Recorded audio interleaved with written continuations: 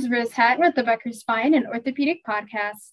Here's your daily industry news briefing for today, October 25th.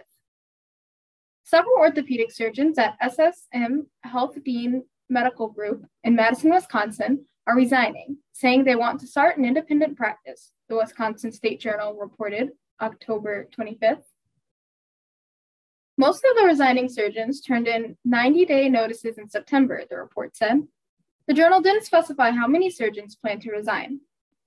SSM Health spokesperson Kim Sivam told the publication the resignations were, quote, a fluid situation, end quote, and that the health system has the coverage needed for patient care.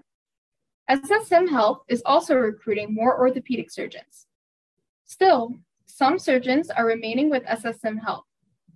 The journal was unable to reach SSM's orthopedic chair and other orthopedic surgeons. SSM Health acquired Dean Clinic in 2013, the report said.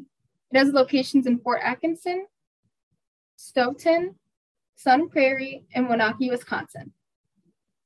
If you would like the latest spine and healthcare industry news delivered to your inbox every afternoon, subscribe to the Becker Spine Review e-newsletter through our website at www.beckerspine.com.